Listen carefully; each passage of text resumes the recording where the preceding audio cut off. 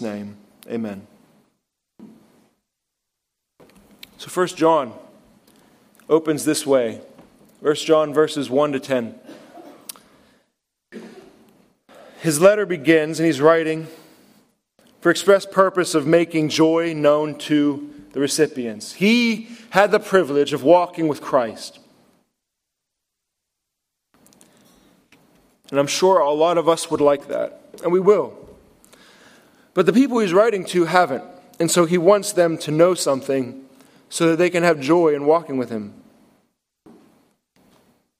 He says this, "That which was from the beginning, which we have heard, which we have seen with our eyes, which we have looked upon and have touched with our hands, concerning the word of life. The life was made manifest, and we have seen it and testified to it, and proclaimed to you the eternal life, which was with the Father, and was made manifest to us. That which we have seen and heard, we proclaim also to you, so that you too may have fellowship with us. And indeed, our fellowship is with the Father and his Son, Jesus Christ. And we are writing these things so that our joy may be complete." And what is it that he writes? "This is the message we have heard from him and proclaimed to you." 3 words. God is light, and in him there is no darkness at all. If we say we have fellowship with him while we walk in the darkness, we lie and do not practice the truth. But if we walk in the light as he is in the light, we have fellowship with one another. And the blood of Jesus, his Son, cleanses us from all sin. If we say we have no sin, we deceive ourselves, and the truth is not in us. If we confess our sins, he is faithful and just to forgive us of our sins and to cleanse us from all unrighteousness. But if we say we have not sinned, we make him a liar, and his word is not in us. The famous verse there that you might have heard if you've ever read this once before is that verse that if we confess the Lord Jesus Christ, if we confess our sins to him, he is faithful and just to forgive us of all of our sins. This is the cleansing of confession. If we confess, we are clean. By implication, then, if we do not confess, there is some level of defilement, some level of dirt upon us. The whole point of a sermon series, Spring Cleaning, the cleansing of confession as saying the same thing God says after him. God says that you are a sinner. God says that what you thought is wrong. God says that what you said was wrong. God says that what you did was wrong. And then you say, "Lord, I am a sinner. What I said was wrong. It's not because I didn't get enough sleep last night. It's because I was wrong. What I did, Lord, that was wrong. It's not because that person instigated me. It's because I'm a sinner, and that was wrong." That is confession. It's liberating. It's freeing. It's cleansing. And to start off a letter like this, John goes right to it to say, if you wish to have fellowship with me, a man who has walked with Christ, then you will have to have fellowship with Christ himself. But you will not have fellowship with Christ himself if you do not walk in that light. And you cannot walk in that light if you do not bring out everything into the light. For what's not left in the light, for God to see, critique, and be exposed, is therefore in the darkness. And to walk in that darkness, well, you can't be walking with the Lord, because God is light. Spring cleaning like yesterday here at the church. This property we have, a lot of people were here yesterday, being able to do a lot of things in a relatively short period of time. And a lot of things were cleaned up. So you might every Sunday come here driving by, passing the building, and not notice much. But now you notice there's a lot less dirt on the walls. They were all pressure washed. And on the sidewalk. See, and that's an image of our soul. You can go day to day thinking, I'm pretty clean. You can walk in and out of this church as you would the whole past year and say, this church is pretty clean. It's not that bad. But then when you set aside a time like yesterday to actually do nothing else, not walking, talking, meeting with people, you're here to look at the building. And then you say, well, that could definitely get fixed. Or that's a little dirty there. And this is the beauty of confession. Conscience is like a kitchen. You walk in that back kitchen, which I would do regularly, and I would think, hey, this is a good kitchen. It's pretty functional. Everything seems, the bowls are in that wooden thing up on the wall, and the countertops aren't super cluttered. This is good. And now if you look at that kitchen, I invite you to go look at that kitchen. That's an amazing kitchen.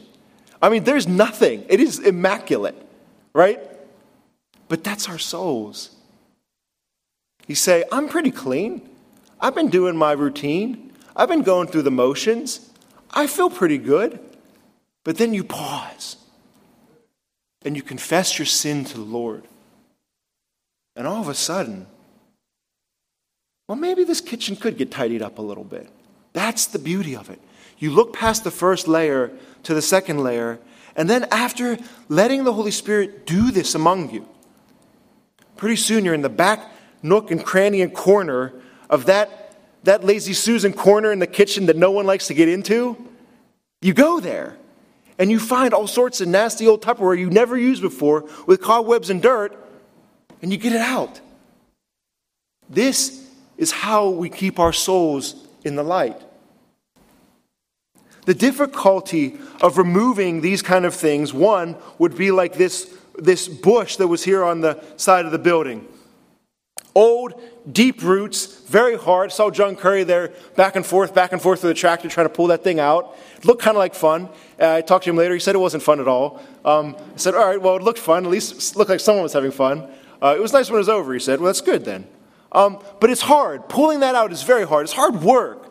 But here's confession. It's the difference between work and a word. It would be so nice to walk up to that old stubborn bush and just say, well, get out of here. Do you remember Jesus talking about anything like this? You can move mountains. Remember him talking about that? If you have faith, a mustard seed, you could say to this bush, remember him saying stuff like that? Wouldn't it be nice if all you had to do was just say a word to get all the work done? Wouldn't it be wonderful if you could just clean the whole church building up yesterday just by a word? Be gone, bush. Be gone, clutter.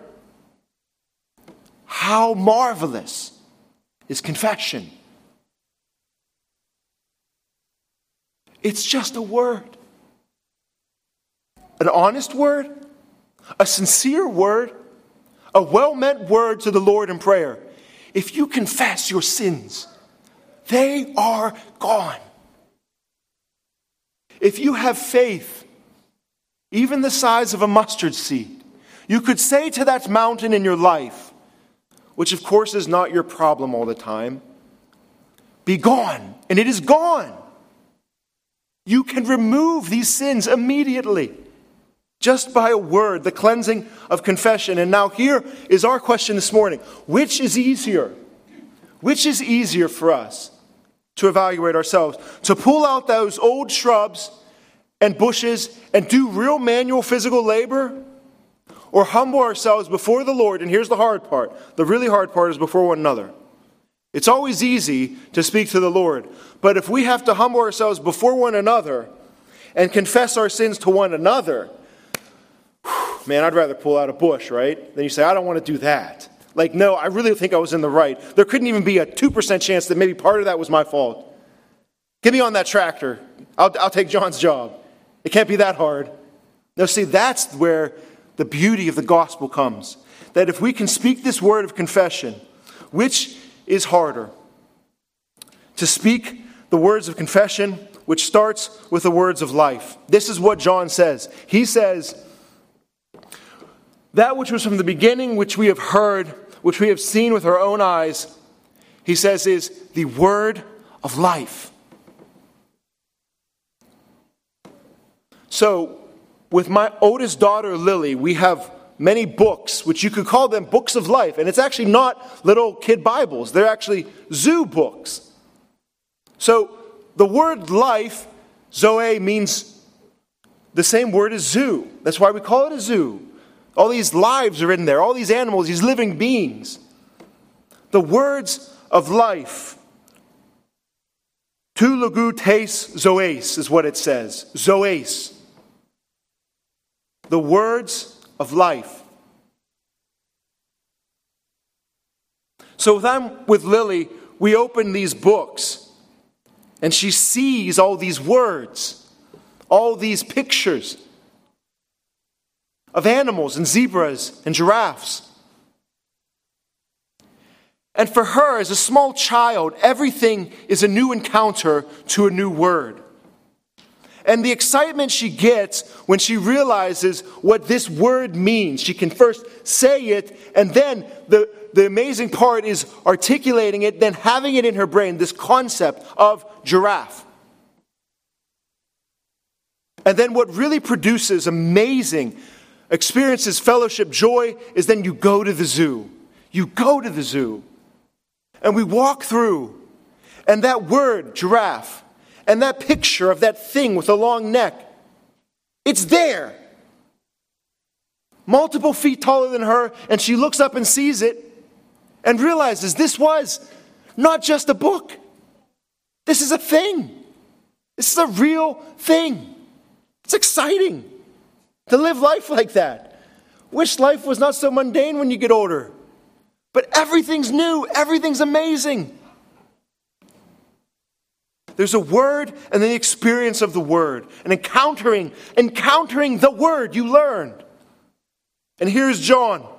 He's encountered a new word. He, throughout his letter, refers to these people he is writing to as little children. Little children. Here is a giraffe. Here is a zebra. No. Little children. John has encountered this thing called the word of life. It says, having heard the word, we have seen it with our own eyes. And you think, well, you could be looking at a word on a page. You can hear a word audibly through sound waves. And he says, we have looked upon it. And then he says, we have touched this word with our own hands. And then you realize he's talking about the Lord. He's talking about Jesus. He didn't just read the book. He held him. He went and saw him. And he's saying, this man is the word of life. This word of life was made manifest, not through sound waves to hear or ink that could be read and seen, but the word of God which was flesh and blood and lungs and hair. This word of life which was from the beginning. The first word of God. The eternal word of God that produces eternal life. This word of life, the eternal life, was with the Father. This word of eternal life was made manifest to John. And because of having life in him, he writes this whole thing, this whole letter goes into descriptions of how important confession is, so that they could have that same fellowship.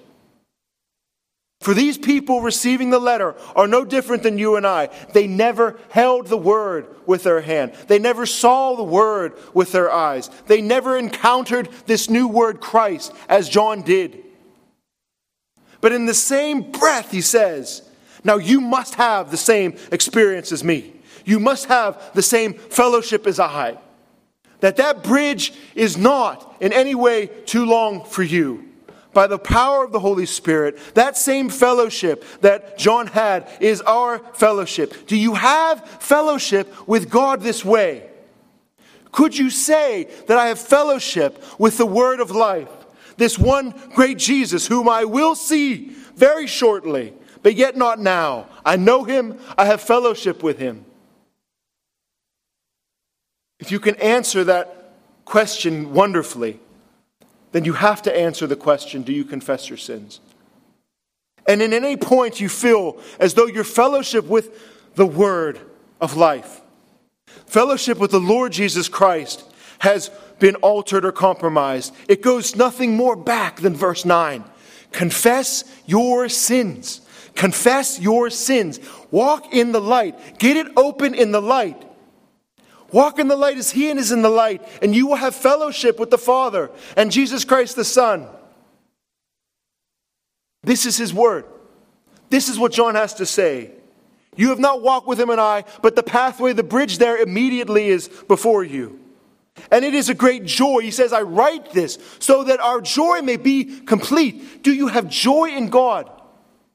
Do you have joy in Jesus Christ himself?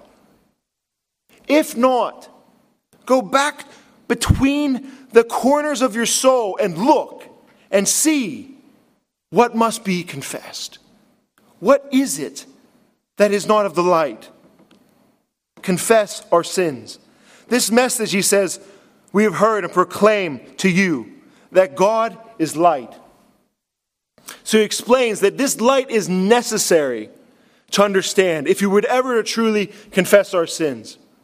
What does it mean that God is light? We say later in 1 John, we say that God is love. And Hebrews 12 says that God is a consuming fire. But here he's saying God is light. God is light. The very first, as he opens the letter all the time, as he opened his gospel all the time, he goes right back to Genesis and he says the very thing about God that we know. That God created the heavens and the earth and it was formless and void and darkness was over everything. And then God said, let there be light. Of course he would start his letter this way. Let there be light is God's power to create. God is light. And not only his power, his goodness and his light. For right after that, he makes the light and then he says, it is good. This light is coming directly from God. The sun is not created. Let there be light, and this light is good. God is light. That is, he has all power to create. Let it be. And God is not only all powerful, but he is good. Let it be, and it is good. This light that is mine, deliberately the order of creation, would have to be light before the sun. So there will be no way of confusing that this light has origins outside of some natural causation. That God is light. And he says all this to point down to the truth of it. Now what is light? God is light in his power, his goodness, but also in his truth. James 1 says that the Father of lights, there is no variation or shifting shadow due to change. That is, God is true. God is honest. God is transparent within himself. He is perfectly perspicuous. He knows himself through and through. 1 Corinthians 2, so also no one comprehends the thoughts of God. That is, except the Spirit of God. That God is light unto himself. He knows himself fully, and he knows us completely. Psalm 147 says, great is our Lord, and mighty in power. His understanding has no limitation. And therefore, we have to confess our sins. Where else could we hide? What kitchen cabinet is there no light? To us, it seems like a dark little cabinet. A little junk drawer we keep somewhere in our lives. To God it is light. There is no darkness there. If we say we have fellowship, he says, and we walk in the darkness, we lie and we do not practice the truth. If we walk in the light as he is in the light, we have fellowship with one another. The beauty of this spring cleaning for a church is that if we ever would fall out of disfellowship, outside of circumstantial differences and things that just have to happen, if we would ever fall out of fellowship, it cannot be for this reason. Because the fellowship we claim to have, Christians actually being Christians, actually confessing our sins to one another, the fellowship we claim to have is coming from the word of life, which was from the beginning. Where else are we going to have fellowship? If not here, are we not going to be in heaven? Are we not going to be before the glory of Jesus Christ for all of eons of eternity? The lesson now, us little children, on purpose, he keeps saying, learn the lesson now to confess, to have no broken fellowship. We have fellowship with one another because the blood of Jesus, he says, cleanses us from all our sins. And so here is the sidebar of how, at least I can say personally in my life, and you have to fill in the blanks personally for your life. When is it hard for you to confess your own sins?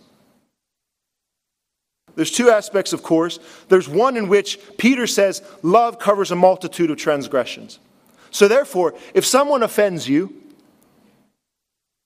or if you offend someone else, they have no need to bring anything to you. Because whatever it was annoying and an offense, but it wasn't enough for them to really care. And that 1 Peter passage just makes sense. And you just cover it over in love and you ignore it and put it aside. But if you cannot put it aside, if you wake up the next day thinking about it, and you wake up the next day thinking about it again, I'm sorry, that verse isn't for you anymore. You can't cover it with love. It's bothering you. It's eating at you. Now we have to think about something different. Is it possible to confess these sins? The thing that holds us back, particularly before God, is to say, if I confess my sins to the Lord, yes, I shouldn't have done fill in the blank. But really there's this excuse, and we cut off the sharp edges of our confession. And there we lose the real power of it. There we lose the significance of what John is saying. Do you not realize that you could be having greater fellowship with God? You don't know what you don't know. I don't know what I don't know. I did not walk with the Lord Jesus. John did. And he's saying, listen, you don't have to worry about my 3 years with Jesus. What you need to do is confess your sin. You'll know him. You'll know him better than Judas. This is his wisdom to us little children. So, before we confess any of our sins, there is a word we have to learn. And the name of that word is Jesus. This is how John explains it. It's the word of life. The message of Jesus Christ, that God is light, that is in his power and goodness and truth and everything that's beautiful and wonderful about God, is expressly comes to the point, the nail point of all that God is in the face of Jesus Christ, that the light of God is found in the light of the face of Jesus Christ in all of his obedience. That if we can confess Christ, then we can confess our sin. If we can see that Jesus' perfect obedience in every area of his life, all the commandments that God has ever put upon him, even submitting himself to the passions of his own suffering, it was for you.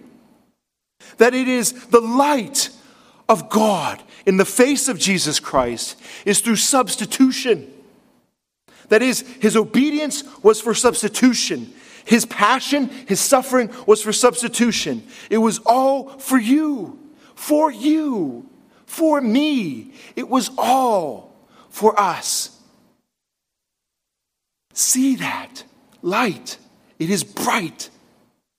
Realizing that Jesus, the light of God in the face of Jesus Christ, was for reconciliation. For God, it says in Colossians 1, was pleased through him, through Jesus Christ, to reconcile to himself all things, through the peace that is brought by his blood on that cross. To reconcile us all to God. And not us, but all things, all of creation, going to this cross will be reconciled. If we see Christ that way, there is no way not to confess sins. There's no way we could avoid actually having joy in doing such a thing. So the good question, and this is how we close, where John asks the question in a roundabout way, how is your walk with the Lord? Now, sometimes people get frustrated by Christian cliches. I, as a pastor, am exposed to a lot of them. And sometimes after you hear something so many times, you think, that's an annoying question. Why'd you ask me that? How's your walk with the Lord? Right? Unfortunately, cliche or not, it's biblical. It's a very great way to think. If you walk in the light as he in the light, you have fellowship with God. So the question is, how is your walk with the Lord? It is a walk.